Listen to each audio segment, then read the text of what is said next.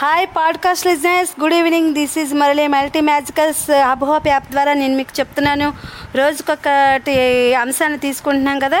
ఇవాళ నేను తీసుకోబోయే అంశం ఏంటంటే మోనాలిసా పెయింటింగ్. అసలు ఈ పెయింటింగ్ అనేది, ఈ పేరు ఎందుకు వచ్చింది, మోనాలిసా పెయింటింగ్ అనేది తెలుసుకుందాము.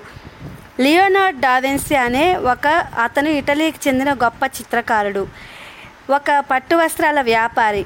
ఫ్రాన్సిస్కో డెల్ జియోకాంబో మోనాలిసా భర్త. ఇతడు నూతనంగా ఒక గృహాన్ని నిర్మించి ఆ ఇంట్లో అలంకరణకు తన భార్య చిత్రపటాన్ని వేయమని డావిన్సీకి అప్పగించాడు. అప్పుడు ఆమె పేరు మోనాలిసా. ఆమె యొక్క వయసు 24 సంవత్సరాలు. డావిన్సీ 1503 సంవత్సరంలో మోనాలిసా చిత్రపటం వేయడం ప్రారంభించాడు. సమయానికి అది పూర్తి కాలేదు, అంటే పూర్తి చేయలేకపోయాడు. ఆ విధంగా వ్యాపారికి దాన్ని అందించలేకపోయాడు. ఫ్రాన్స్ రాజు అయినటువంటి 1వ ఫ్రాన్ క్రోయిస్ తన కోటలో బొమ్మలు వేయడానికి డావిన్సీని ఆహ్వానించాడు. డావిన్సీ మోనాలిసాకు అక్కడే తుది మెరుగులు దిద్దాడు. మోనాలిసా రాజుకు కొనుక్కొని తన కోటలో అలంకరించుకున్నాడు. ముఖ్యంగా ముఖంలోని భావ వ్యక్తీకరణ, పెదవులపై చిరుమందహాసం ప్రజలను బాగా ఆకర్షించింది. ఆమె వెనకనున్న ప్రకృతి చిత్రం కూడా ఈ చిత్ర సౌందర్యానికి దోహదపడింది. మోనాలిసా చిత్రం ఇప్పుడు ప్యారిస్లో ట్రావ్ అనే వస్తు ప్రదర్శనశాలలో ఉన్నది.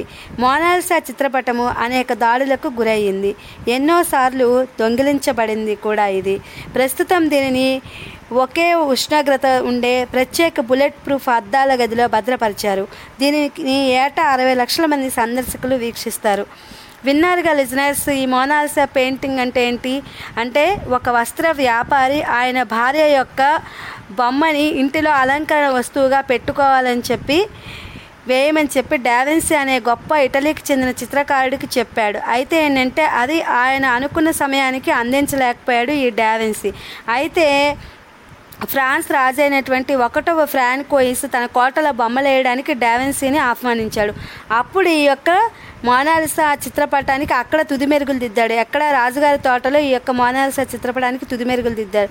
రాజుగారు ఈ యొక్క చిత్రపటం చాలా బాగుందని ఆయన కోటలో అలంకరించుకున్నారు. అప్పుడు ఆ ప్రజలు చూసిన వాళ్ళంతా ఆ చిత్రపటంలో ఉండేటువంటి, ఆ ముఖంలో ఉండేటువంటి భావ వ్యక్తీకరణని, ఆ యొక్క చిరునవ్వులో ఉండేటువంటి మందహాసాన్ని, ఆ యొక్క పటం వెనకాల ఉన్నటువంటి ప్రకృతి సౌందర్యాన్ని చూసి బాగా ముగ్ధులయ్యి ఆ చిత్రపటాన్ని బాగా ఇష్టపడటం, చూడడం, అది సౌందర్యానికి ఒక ఇదిగా దోహదపడింది అనమాట. సౌందర్యంగా ఉంది, అది ప్రకృతి ఉంది అందులో. అలాగే అప్పుడు ఆమె యొక్క మోనాలిసా యొక్క వయసు 24 సంవత్సరాలు అనమాట. ఈ యొక్క చిత్రపటం మీద అనేకమైన దాడులు జరిగాయి. అప్పుడు ఏమైందంటే, ఇంకా అన్ని దాడులు జరిగినప్పటికీ కూడా ఈ యొక్క చిత్రపటము అక్కడ వస్తు ప్రదర్శనశాలలో ఉందన్నమాట. ఇప్పటికి కూడా వస్తు ప్రదర్శనశాలలో ఒకే ఉష్ణోగ్రత వద్ద ఉండే బుల్లెట్ ప్రూఫ్ అద్దాలలో దీన్ని భద్రపరచడం అనేది, ట్రావ్ అనే వస్తు ప్రదర్శనశాలలో భద్రపరచడం అనేది జరిగింది.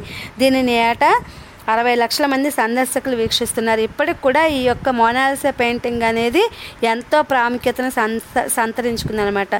ఇది listeners today topic, Mona Lisa painting. Please like, share, subscribe. Thank you for listening.